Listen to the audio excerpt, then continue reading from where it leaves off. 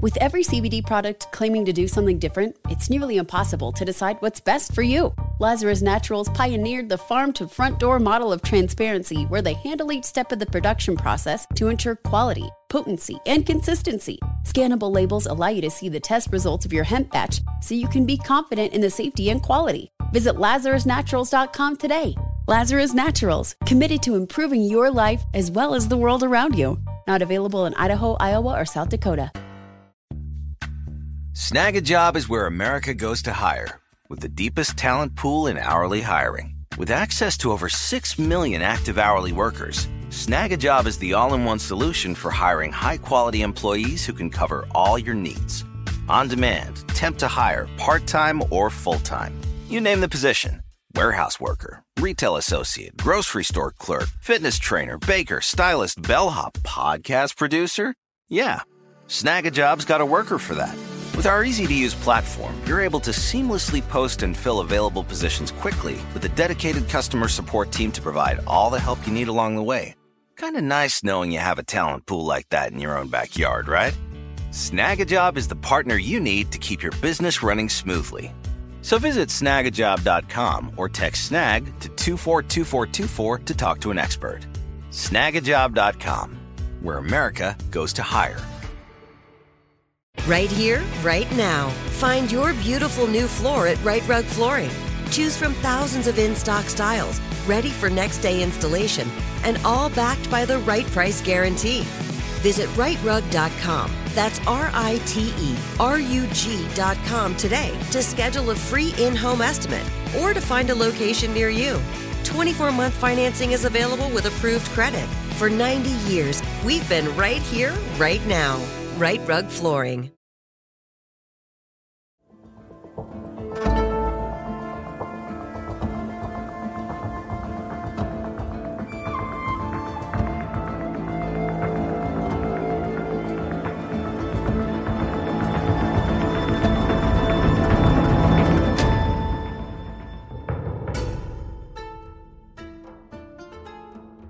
Oh, hi, hello there. Welcome. This is Let's Talk About Myths, baby. And I am your host, she who has been doing this somehow for 5 whole years and still loves it more than anything, Liv.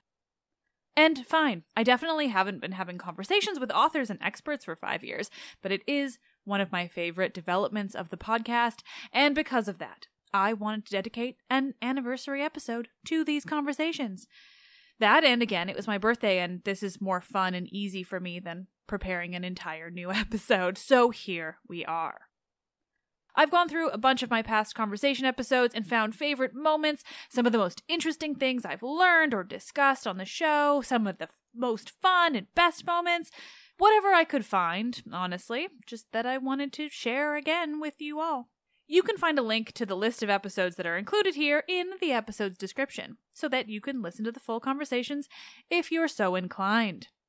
I didn't include any of the LGBTQIA episodes, though, just because we already revisited all of those conversations last month, and it means that I have fewer to look through because, oh my gods, I've done so many conversations already.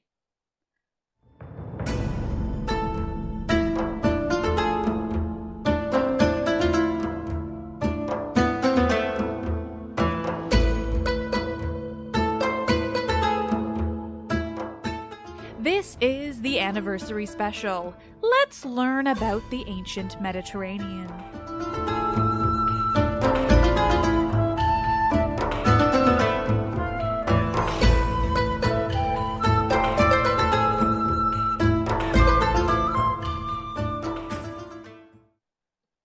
Where better to start in this episode than with one of the very first conversations that I ever had on the show, with one of the biggest authors in the field, because that's just how things went.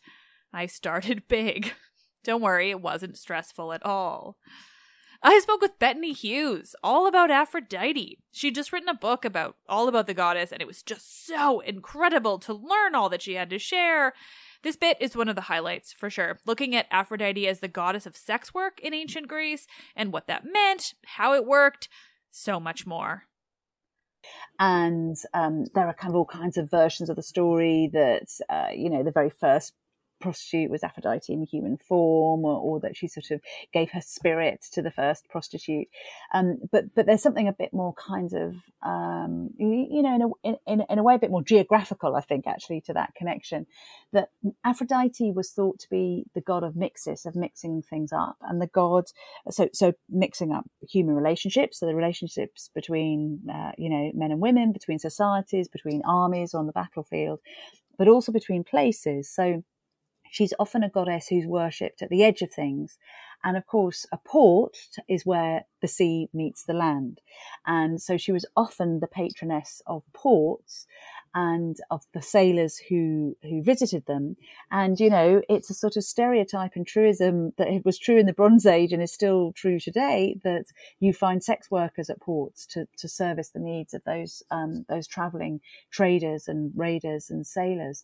And I think that's probably why she ends up being connected with prostitutes, in fact, because she was physically in charge of the places where they operated. But there's also this kind of interesting line of inquiry about sacred prostitutes, of sacred sex workers in the temples of Aphrodite. And there's a sort of hint in one of the works of Herodotus, the Greek father of history, that she is honoured by women who will go to her temple and be paid to have sex. And that payment is then offered as a tribute to the goddess and taken by the kind of the priests of the temple complex. There's a lot of dispute about this because the sources are very slim. There isn't a lot of archaeological evidence for it. And there's a possibility that actually come the Christian period, one of the things that Christian reformers and Christian fathers were really outraged by was the worship of Aphrodite and the kind of explicit worship of sex and sexual desire. And so there are these kind of thundering passages from the church fathers talking about the need to purge the influence of Aphrodite and to get rid of these shameful men and women and the men and women who serviced other men and women in her temples. So it's almost that, most of our evidence comes from this kind of negative diatribe. So quite rightly, people have questioned it and wondered whether it was almost just they were being held up as a kind of example of the kind of terrible, morally corrupt thing that could happen in pre-Christian religious centres. But then I just think if you think about it, they're actually about the kind of beautiful strangeness of sex and the sex act and the fact that it does take you to another realm, that it is an extraordinary place that you can lose yourself in, that sex was definitely part of a number of the rites and rituals of the ancient and the prehistoric world.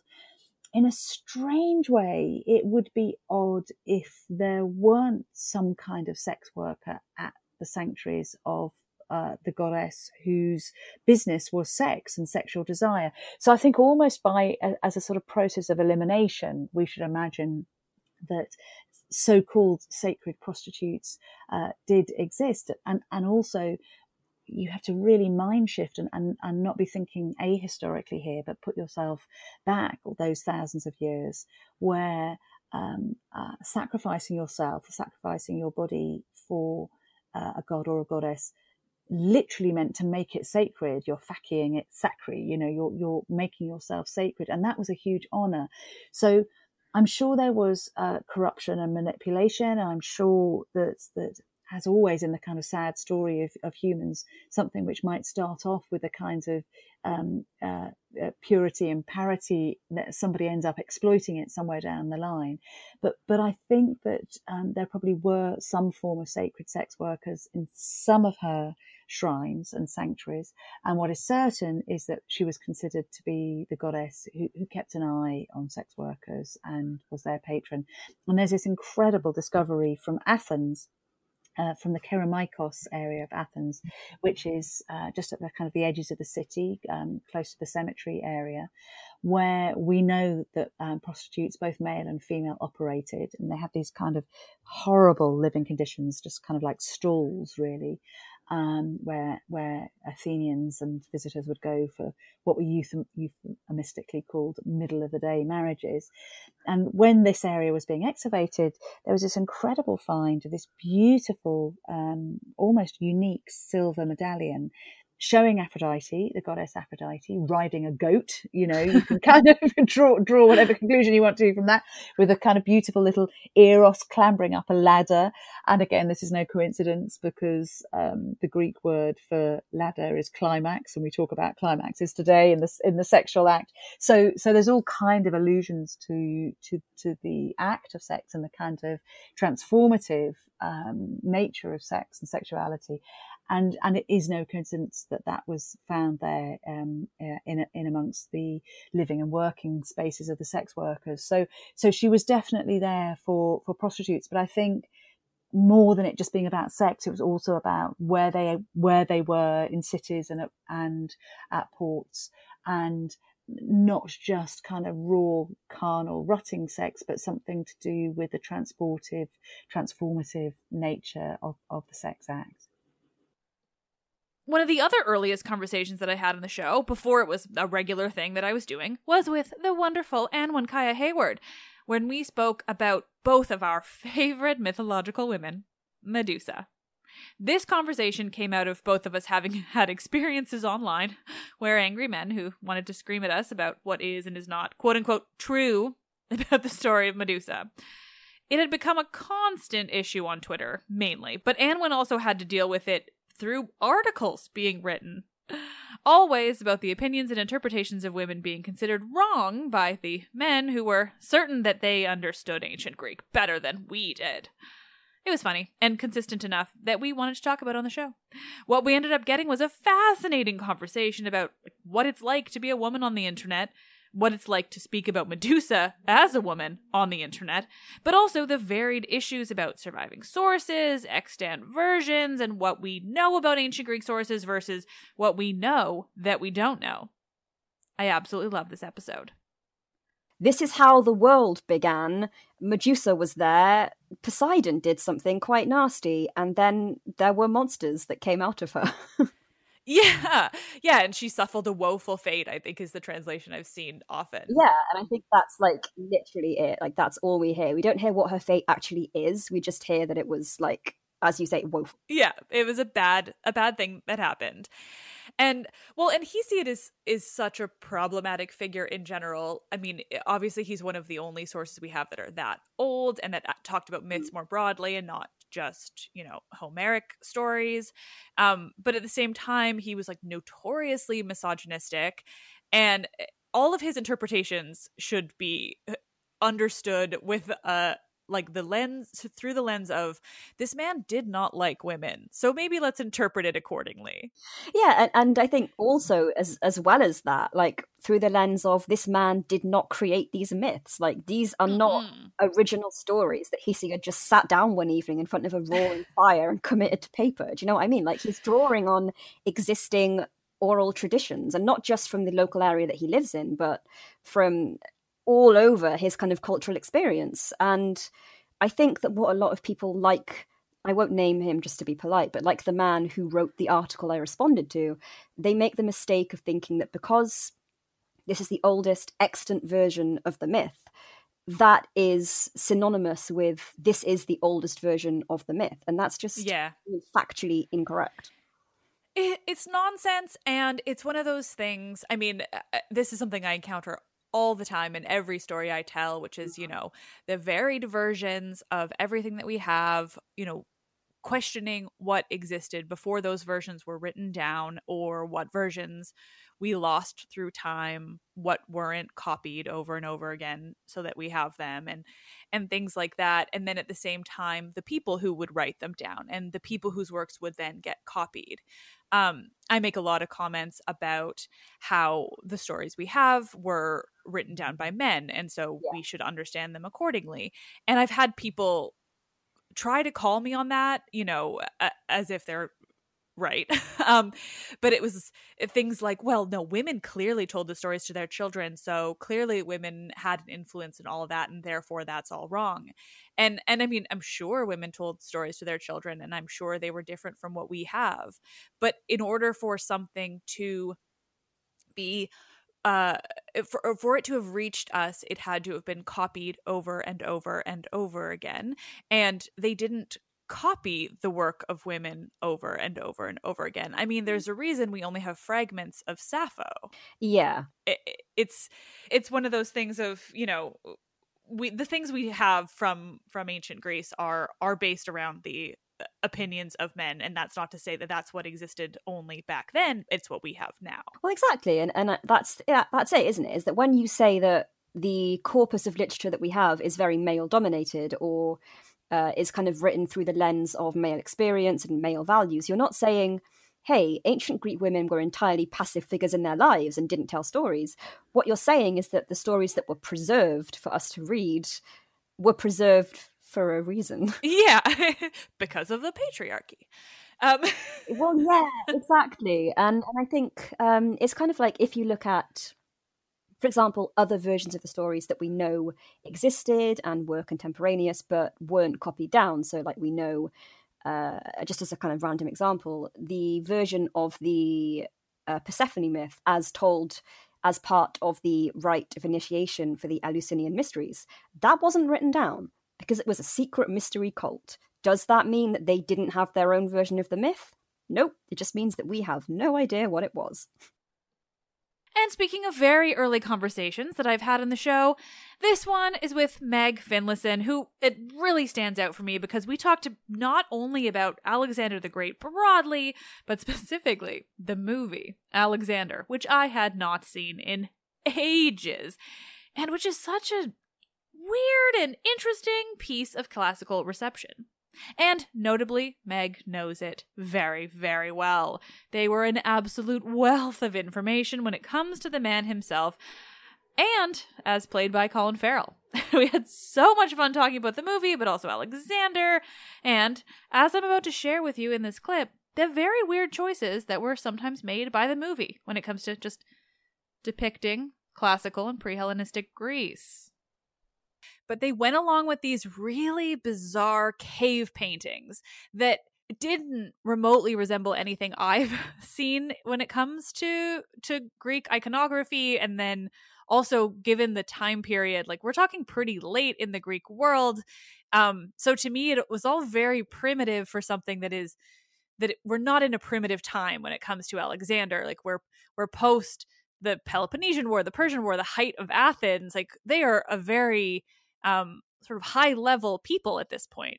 Yeah, it's definitely a strange choice. I've looked a little bit, but not extensively. I'm not really an archaeologist at heart, but I've looked a bit at the excavations of Pella because I think in the last sort of 20 years or so, they have excavated the site at Pella in Vergina, which is the kind of heartland of Macedon. They found a lot of very interesting artifacts.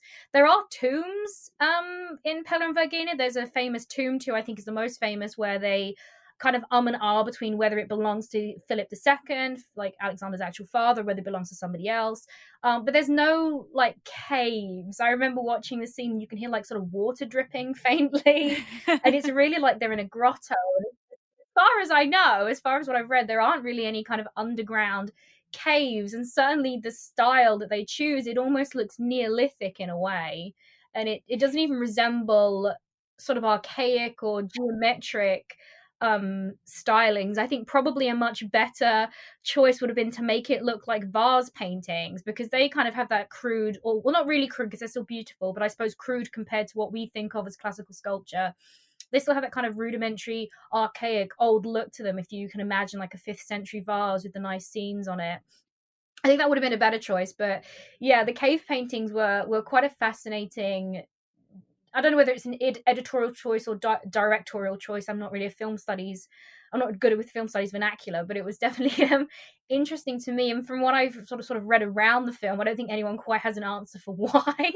I think we were just time to think, that's really weird. Why have we got caveman paintings in, mid 4th century Macedon? Because as you say, it's definitely not a rudimentary um or kind of rural, well, it is a rural place, but they certainly are drawing upon the artistic traditions of, you know, Athens at its height. That's, you know, we're 100 years gone, they know those styles by now. So it's, yeah, it's a very strange addition, I think. And then there was the time I spoke with Natalie Haynes about her book, 1,000 Ships. And, well, it was great. Obviously, how could it not be? The book is amazing. I'm a huge fan of Natalie's writing, and in this bit, we talked about how Clytemnestra is a complex and morally righteous character, even when she kills her husband. Because, I mean, he deserved it, you know? I mean, the thing is, she has perfectly good reasons for murder within the moral code of the time in which she lives. Yes. Right? So, you know, taking revenge for a dead child is a perfectly legitimate reason in Bronze Age Greece for taking someone's life. It obviously isn't now, but that's, you know, one of the things that's extraordinary about the Oresteia is that it kind of maps that moment in human civilization, where we go from like within the family revenge to societal justice. So instead of retributive justice, where you kill the person who's injured you and then their relative kills you in exchange, and then and it never ends, an eye for an eye, a tooth for a tooth, the world ends up blind and toothless. It moves to being something which can be settled in the courts of law. Although, of course, it's worth bearing in mind that at that point, women lose all kind of representation themselves, because obviously they're not jurors in ancient Greece, in 5th century Athens. They're not, if they're prosecuted, they're prosecuted kind of via their husband, they're defended via their husband. So they stop having any kind of autonomy. So in lots of ways, it's a fantastic moment that's sort of documented by the Oresteia, this moment where we stop taking revenge and start looking to society to resolve these issues rather than making it personal vengeance. But it sidelines women. It takes justice or retribution out of the household, where women can have some power, and into society, which in 5th century Athens means they have no power at all. So it is an extraordinary play. But it's worth bearing in mind that there are versions of Clytemnestra where she's much less transgressive. You know, when the Romans get hold of her, Ovid, for example, who I know you're a fan of as well. Absolutely. But in his version of her, then I can't remember if it's in the Ars Amatoria maybe, I think it's in the Ars Am. He has her as a sort of, she's sort of a neurotic housewife who's been having this affair, and she's worried she's going to get found out. And that's why she's sort of trying to work out how she can, you know, not get caught. And that's how Agamemnon ends up dying. But he ends up, I'm pretty sure in the Ovid, I think he's killed by Aegisthus again. So she loses all this kind of venging fury, you know, mother trying to right the wrongs done to her children. And she becomes, you know, the woman having an affair whose boyfriend kills her husband, which is a much less transgressive version of her, which doesn't mean it's not interesting and not valid, of course. There's no right version of a myth. But I would be lying if I said it was my favourite. My favourite is Aeschylus all day long. And while we're on the subject of Clytemnestra, I spoke with the wonderful Amy Hines all about the often maligned and misunderstood woman. I actually did my undergraduate dissertation on Clytemnestra and Helen and their sort of place and their representation as Spartan women. And Hesiod kind of sums up what Clytemnestra has to endure forever now. So Hesiod says that he who believes a woman believes cheaters, and that for me encapsulates what Clytemnestra has to go through up until now. Absolutely. So, you know, even when Odysseus is talking to Agamemnon in the underworld in the Odyssey, Agamemnon's like, well, you know, what, that horrible bitch, she killed me. No one should believe women, because Odysseus definitely don't believe Penelope when you get back to Ithaca, because God knows what she's been up to, because my wife murdered me. And it's a real shame that no one seems to be able to look behind this aspect of Clytemnestra, where actually she does have all this contextual stuff. It's not her curse. The curse is Agamemnon's and his family's.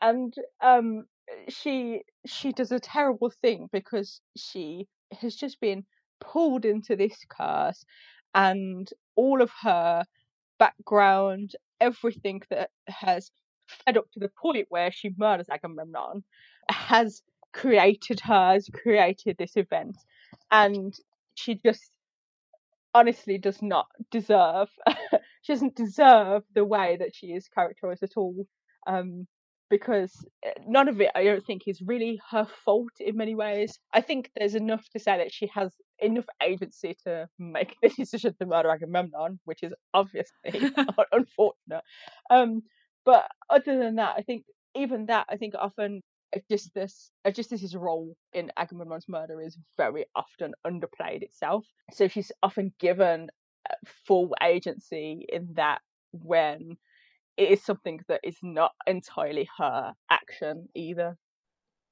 I find Clytemnestra to be one of the most compelling characters from Homeric stories, not least because I think that Agamemnon absolutely deserved his fate, but also she's just got such complexities when it comes to her motivations, her actions, the role she plays in Agamemnon's murder, depending on the source you're reading. It's something both Natalie and Amy brought up, and both were coming at her from a different position when it comes to this role in the act of murder and the role of Aegisthus. And I think together these two clips just really emphasize how varied the sources are, how much we can see different sides of Clytemnestra without even going beyond the ancient sources, and just the actions of the Oresteia generally.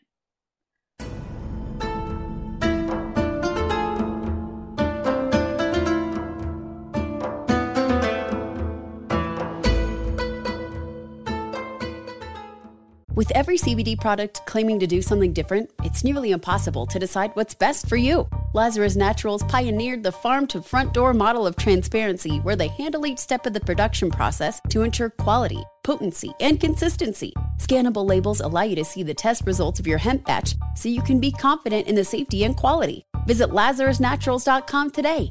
Lazarus Naturals, committed to improving your life as well as the world around you. Not available in Idaho, Iowa, or South Dakota.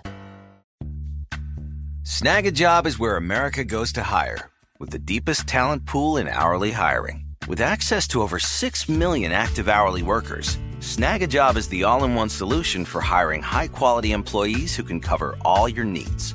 On demand, temp to hire, part-time or full-time. You name the position: warehouse worker, retail associate, grocery store clerk, fitness trainer, baker, stylist, bellhop, podcast producer. Yeah, Snag a Job's got a worker for that. With our easy-to-use platform, you're able to seamlessly post and fill available positions quickly, with a dedicated customer support team to provide all the help you need along the way. Kind of nice knowing you have a talent pool like that in your own backyard, right? Snag a Job is the partner you need to keep your business running smoothly. So visit snagajob.com or text SNAG to 242424 to talk to an expert. Snagajob.com, where America goes to hire. Right here, right now. Find your beautiful new floor at Right Rug Flooring. Choose from thousands of in-stock styles, ready for next day installation, and all backed by the right price guarantee. Visit rightrug.com. That's RITERUG.com today to schedule a free in-home estimate or to find a location near you. 24-month financing is available with approved credit. For 90 years, we've been right here, right now. Right Rug Flooring.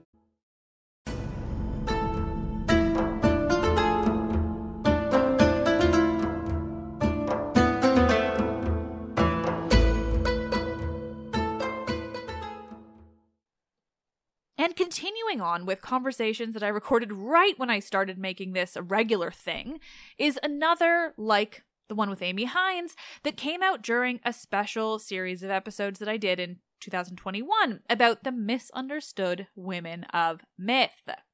This conversation is a real favorite among so many listeners because it is generally about the goddess Persephone. You all love her.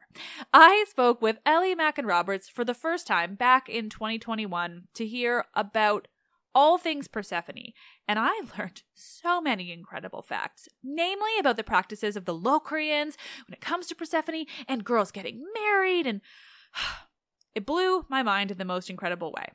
But when I was listening through, picking this clip, I found this section where she instead talks about the goddess Eris and the Titanic and primordial goddesses more broadly, about what they meant for understanding Greek myth and the larger implications. Plus, Ellie touches upon the game Hades, which I know so many of you love and want to hear more about, so it just felt like a particularly interesting clip to play. The thing that I love about that Eris story as like the origin story for the Trojan War is it takes all of the agency away from Zeus. And I think that in a lot of cases, the way that myths have been written in the collections that, you know, we all grew up with and that have their genesis in those 19th century collections of myth, they write out a lot of these very powerful primordial and titanic goddesses to give like the moral high ground, such as it is, to Olympian gods, male gods, not the goddesses, obviously. Never. And that, you know, being able to kind of spend time diving into what these goddesses are is deeply reassuring for, you know, a woman who is raising girls, who wants to be able to give something of ancient history, of classical antiquity to my daughters, to my female students, to my male students, to, you know, everybody in a way that is not just like, there were these gods and they did problematic things, but at the end of the day, they're amazing. Because through these primordial and titanic goddesses, we can really actively problematize the behavior of those gods. Mm-hmm. And this is something that I really love about the way that Supergiant's Hades. I'm not sure if you've played it. No, but I've been told to a trillion times. Yes, you should. Yeah, it's definitely on my list, but I'm too into Assassin's Creed Odyssey right now. Still, oh, fair. Because it took me a long time to play that. Fair. That's fair. But yeah, they have done some really interesting things with particularly the character of Nyx, but also with Demeter. I sort of don't really want to go into it too much because there's a lot to say about what they do with Demeter, and she is quite problematic in a lot of ways. But yeah, the way that they deal with the primordial, and even Chaos, who is a they. Ooh, that seems so accurate. But also him, which is very, to me, felt very genuine. And when they're called they and when they're called him, feels really telling about the character rather than the storytelling. So yeah, I think that there's some really, you know, interesting ways that we can use some of these gods like Eris, that, you know, even just thinking about them and highlighting that they exist and have, you know, a lot to do with stories like the Trojan War is, yeah, amazing. Next up is a conversation I had with the author and poet Nikita Gill, who is so absolutely lovely. We talked about so many things, but of course, lots of Medusa, because I am me. But we also talked about how Medusa relates to colonialism and so much more. It was really just so fascinating and such a thrill. This clip, though, surprise, surprise, is some Medusa, because it really stuck out to me when I was listening back. And just a warning, we do talk about Medusa very specifically as a survivor of assault, and that bleeds into a brief discussion of modern survivors of assault as well. So just take heed in listening to this bit. There's this section in Natalie Haynes' new book, Pandora's Jar, where she has a whole chapter on Medusa. And there's something, and it really, I can't forget that paragraph basically where she talks about Perseus and she says, this is after Perseus has killed her and he's got Medusa's head, right? And he basically takes care of the head with far more care than anyone has ever cared for Medusa in her life. Mm-hmm. That because it's useful to him. That's the only reason he cares, and he like places it carefully and he looks after it and he makes sure it never goes. And I looked at all of that and I was like, oh my God, even in death, the only way that this woman is cared about is through her uses to men. Yeah. Wow. And it breaks my heart. It breaks my heart because I know she's fictional, but she is such a metaphor for every survivor and what we go through. Yeah. Right? Like, how do you, like, when you have survived sexual assault, you don't just like heal from it because you are accused again and again of like making it up. You're gaslit. You're told that, where's your evidence? You're told, everyone knows. And I refuse to believe that even the people who ask for this don't know. It is very hard to prove sexual assault. Like, yeah, it really is. It's very hard. Like, women have gone in and had rape kits done, and there have been lawyers who've been able to prove in court, despite the fact that there was an actual rape kit, there was trauma, there were all sorts of terrible things happening to this woman. They've been able to say that, no, she wanted it that way. And the guy's gone free. And I look at Medusa's story and that's what I see. Shifting topics a bit, I want to share something from one of the very few episodes I've done that so directly relates to a historical figure. Cleopatra. Again, last year in this Misunderstood Women series, I had the wonderful hosts of The Partial Historians, Dr. Rad and Dr. G, come on the show to give me, and you listeners, a rundown on the life of Cleopatra, what made her famous, and what's much less known about this woman that she and herself has become a myth. In this section too, we also hear about Mark Antony's other wife, Fulvia, with some hints at how incredibly cool she was. So listen to the Partial Historians podcast for so much more in Roman history. They're wonderful. So she decides to strike a deal with Antony that she would help him if he agrees to kill all her rivals, including her sister, who is still out there living in exile. Oh, yeah. So Arsinoe holed up in Ephesus. Yeah. Which is quite nearby Tarsus. And she's like, well, since you're here, Antony, the way you could prove that you really like me, since it seems like you say you do, maybe you could help me out with this situation. So that happens, but unfortunately, Antony can't start his campaign straight away, which means that he has to winter with Cleopatra, and they get to spend a little bit of quality time together. This is like a great moment. So like the winter in Alexandria, apparently Antony treats this like a real holiday, a holiday from being Roman by all reports. He's like, you know what? I like Greek dress. I'm interested in this food you've got going on, the culture. I'm going to hang out with the philosophers. I'm not going to do politics. Just want to learn and hang out, chill. Yeah. And of course, at this point, we presume they become lovers. Yeah. Unfortunately, Antony is actually married. That is awkward. Yeah.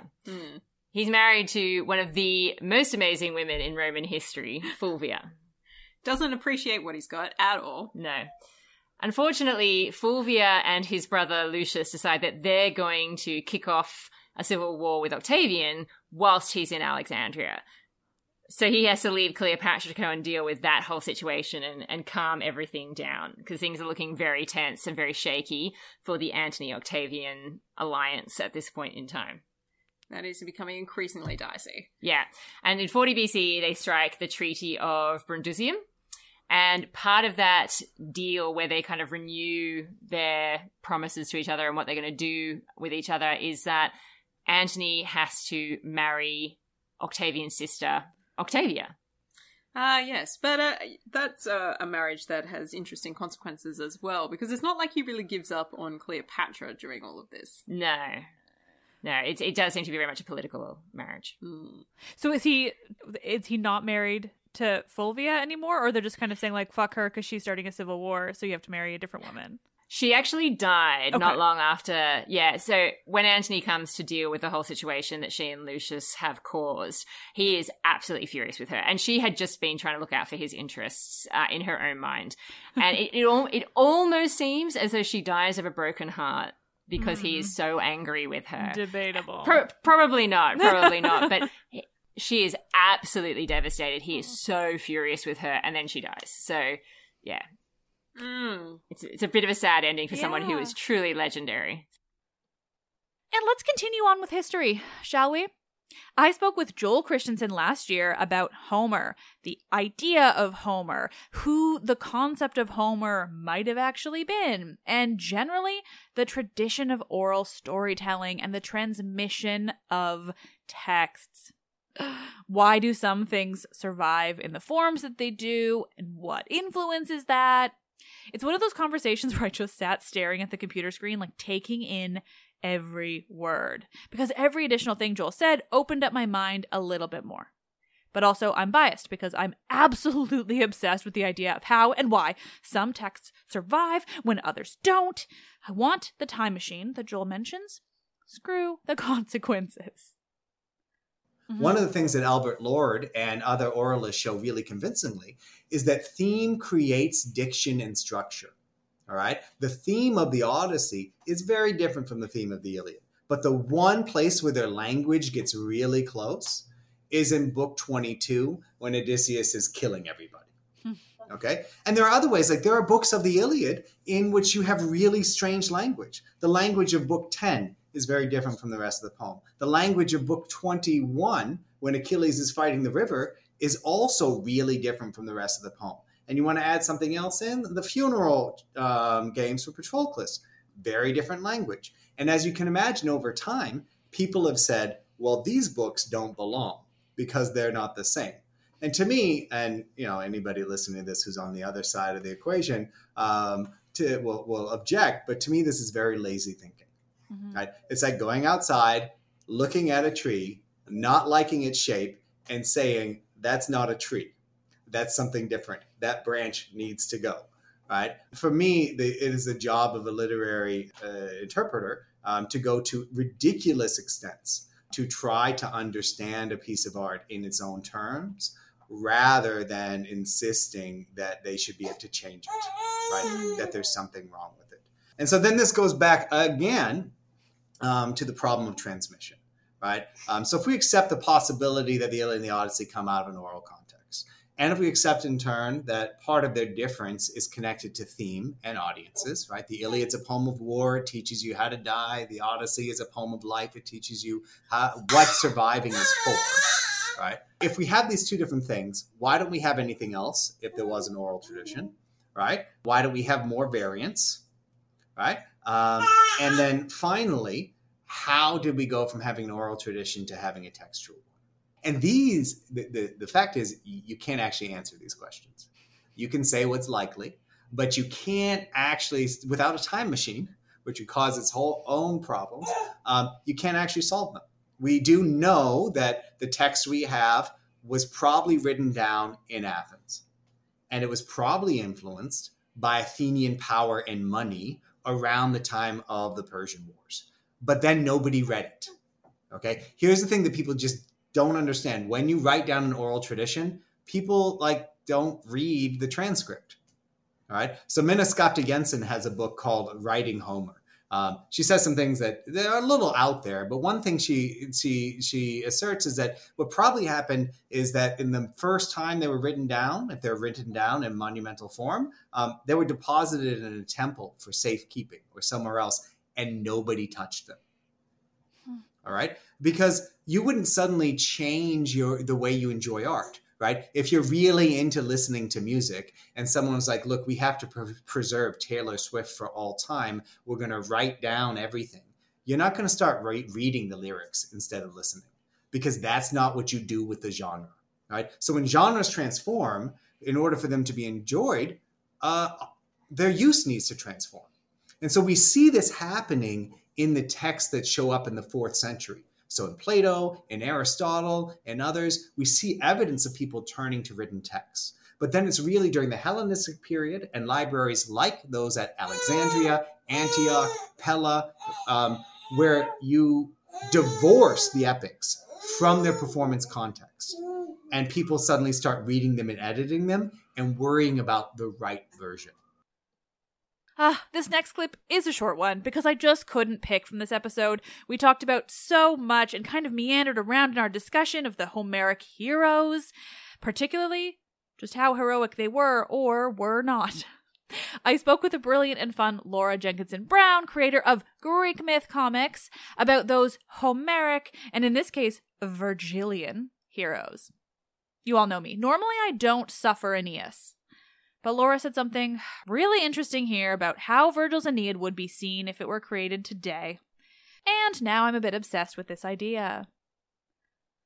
When the heroes say, I am so-and-so and my fate has reached the heavens, they are, factually speaking, correct. But it does sound like a massive, massive brag. They're not humble braggers, really, are they? No. I am straight up amazing. Be impressed. Because the gods know my name. But, in a way, that's kind of true. Well, they think it's true. Then we have to discuss whether the gods are just, there to make people feel better or make them feel worse. And anyway, that's a whole nother discussion. And we should talk about Aeneas, because he's the third in the trilogy, sort of. Most of the memes about the Aeneid are about it being a copy of Homer and not as good. Fan fiction. And that really, really annoys me, because if Virgil was writing now, he'd be so lauded for having made this really fantastic subplot about another character, and it's not so nice about the Greeks anymore, and it's a bit gritty realism, and there are some nods to Homeric style, and that you will get, have you read them? And people would think it was great. That's so true. Okay, I haven't in my own essence said, yeah, he's straight up taken this simile. Hermes flying over the waves like a seabird is from the Odyssey, Book 5. And my favourite bit where and Odysseus kills a stag. I think it's on Circe's island, and he kills a stag and he feeds it to his men, and it goes on about what a monstrously huge stag this is. Wow, he's so great to carry the stag. It's so big. Yeah, he carries it around his neck. Yeah, but Aeneas, 7 stags. Take that, Homer, says Virgil. 7 stags. Well, probably Achates carried one, because he's always there. Last year, I also spoke with Jeremy Swist about something pretty unique when it comes to the ancient Mediterranean and the study of mythology. How both of those things interact with metal music. Right? This was such a fun conversation for so many reasons, but just hearing how metal bands use and misuse the ancient world and ancient Greece and Rome specifically was pretty eye-opening. In the clip I chose, Jeremy talks specifically about the use of ancient Rome by certain bands and how they can be tied to the idea of Western supremacy and other dark and problematic shit. These topics are obviously super widespread throughout the study of these ancient people, and it's so important to recognize them. Especially me, as someone who's talking about these ancient cultures in a more flattering light. I always want to make sure I recognize the way their history and mythology is very often misused and given these deeply racist undertones. And, well, Jeremy speaks about it so brilliantly. Something I've been exploring is how a lot of bands, that are, politically explicitly right-wing, kind of have these nostalgic narratives of bringing back this mythologized past, particularly Alexander's or the Roman Empire, and they think that this past can be achieved by this kind of nihilistic, apocalyptic war, in which basically civilization is just torn down, and then the only people that survive are, the people who are, the most fit to. And so for certain bands, that's it's pretty clear what kind of people they mean, and by doing this, you can then return to a society in which these patriarchal masculine warrior values are acceptable again. For one thing, it's there's a couple bands in Australia, New Zealand, who sing about, we need to go back to, there's this one band called Diocletian in New Zealand where they have a song called Restart Civilization. And basically the whole song is just restart civilization, Romulus bidding, iron beginning. We need to go back to Romulus and Remus because that was, that's where we need to go again in order to have society kind of aligned with the state of nature. In that sort of way. And so they have and this band uses Romulus and Remus imagery to sort of convey that idea that, the Roman values is what we need to return to, the values that made Rome and its people, able to dominate the world. Yeah, great values. Yeah, you can see how that's problematic. And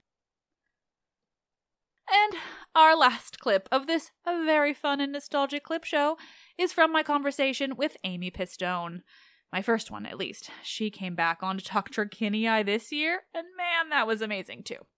But the first time, Amy joined me to talk about Sophocles more broadly, the playwright I often leave behind because of my love for Euripides, but who does deserve quite a bit of appreciation himself. In this bit of our chat, Amy is talking about Sophocles' Philoctetes, a play I have not yet covered, but absolutely will in time. Particularly, though, about how the play could have been performed in terms of the actors playing each character.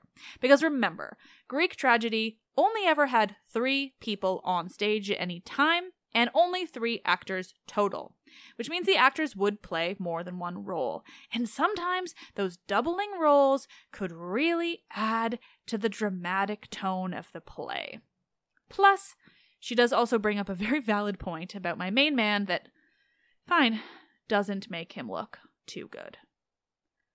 I think one of the things that's really cool about Sophocles is that he does make you kind of stare into the abyss a little bit. Mm-hmm. But the other, just a cool, so people, I don't think this is how Sophocles intended this play, but a cool thing that some people have done in modern stagings of it, and it's possible. I just don't think it's how Sophocles would have had in mind, but you know, it doesn't really matter what Sophocles had in mind. He's been dead a while. There are people who treat, so at the end, Heracles shows up and like, you know, here, give them the bow, we'll go to Troy. There are people who suggest that, because I think the actor, it's at least possible that the actor who played Odysseus played Heracles. I don't know if we know for sure. Some plays, like, we know for sure who doubled, and I don't remember if we know for sure with this one, but it's possible it was the same actor. And there are some people who want us to see this ending as Odysseus dressed up as Heracles at the end. And so that, like, instead of like the forthright, like Neoptolemus winning the day with his not wanting to deceive Philoctetes, that we are meant to see this as Odysseus dressed himself up like Heracles to get the bow, because like he's like trickery did win out in the end. Yeah. And which I think is such a cool, just kind of thinking through that. Like I said, I don't think that's how Sophocles would have originally staged it, but it's such an interesting twist to think about, you know, what if this is like, because Odysseus is so tricksy. And like, I remember my mind being absolutely blown the first time someone pointed out to me that there's no external corroboration for any of the stories that Odysseus tells. His men are all dead. There's no witnesses. There's no evidence. Like, we have no reason to think that the Cyclops and like that any of these things happened, because he could just make that up. Oh yeah, no one else ever saw the Laestrygonians. Yeah, and the stories are so neatly, like, it's such a good ring composition that it does kind of make us wonder, did he just make all of this up? Which is like, people divide into like, are you an Iliad person or an Odyssey person? And I just love how much the Odyssey never gives you firm footing. That like, maybe he had all these traumatic adventures, or maybe he just ditched his men and was like, whatever, and it's telling the story that will get him home. So he's crafting a story that, or his men died, but like in a much less dramatic way. But he is telling these stories that subtly emphasize all of the right things to make sure that he gets good hospitality and he gets sent home safely. And like, I love the just how convoluted and how unstable the plot is. You know, we have no idea what's going on, which is kind of the experience of everyone who ever talks to Odysseus. Like, are you telling the truth? It sounded plausible, but like, it would sound plausible. You're good with words.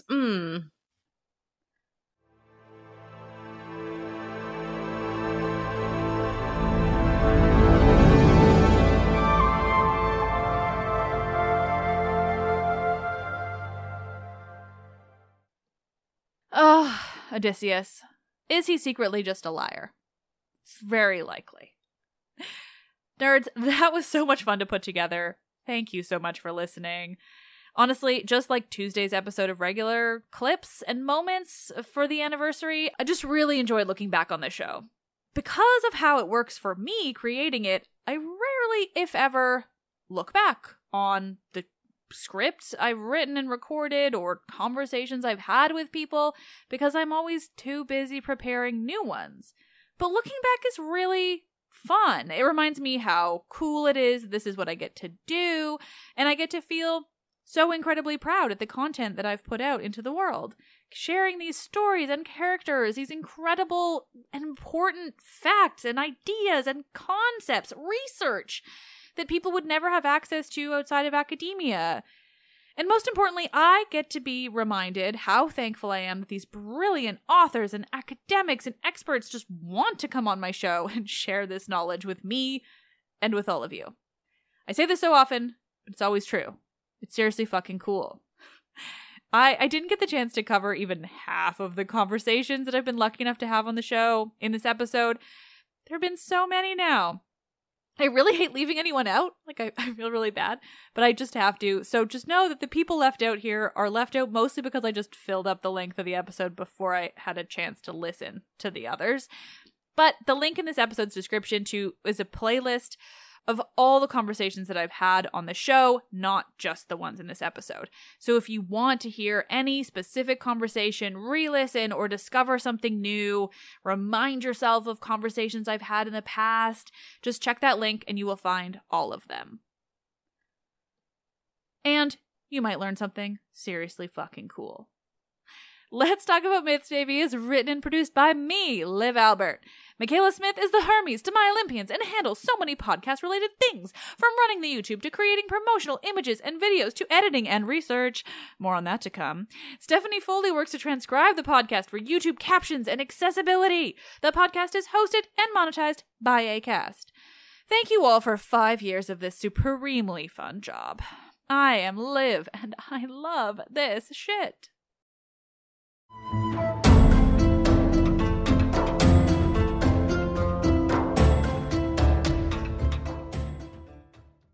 With every CBD product claiming to do something different, it's nearly impossible to decide what's best for you. Lazarus Naturals pioneered the farm-to-front-door model of transparency, where they handle each step of the production process to ensure quality, potency, and consistency. Scannable labels allow you to see the test results of your hemp batch, so you can be confident in the safety and quality. Visit LazarusNaturals.com today. Lazarus Naturals, committed to improving your life as well as the world around you. Not available in Idaho, Iowa, or South Dakota. Snag a Job is where America goes to hire, with the deepest talent pool in hourly hiring. With access to over 6 million active hourly workers, Snag a Job is the all-in-one solution for hiring high-quality employees who can cover all your needs. On demand, temp to hire, part-time or full-time. You name the position. Warehouse worker, retail associate, grocery store clerk, fitness trainer, baker, stylist, bellhop, podcast producer. Yeah, Snag a Job's got a worker for that.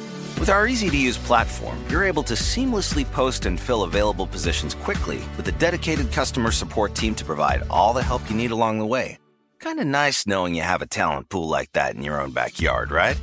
Snag a Job is the partner you need to keep your business running smoothly. So visit snagajob.com or text SNAG to 242424 to talk to an expert. Snagajob.com, where America goes to hire. Right here, right now. Find your beautiful new floor at Right Rug Flooring. Choose from thousands of in-stock styles, ready for next day installation, and all backed by the right price guarantee. Visit rightrug.com. That's RITERUG.com today to schedule a free in-home estimate or to find a location near you. 24-month financing is available with approved credit. For 90 years, we've been right here, right now. Right Rug Flooring.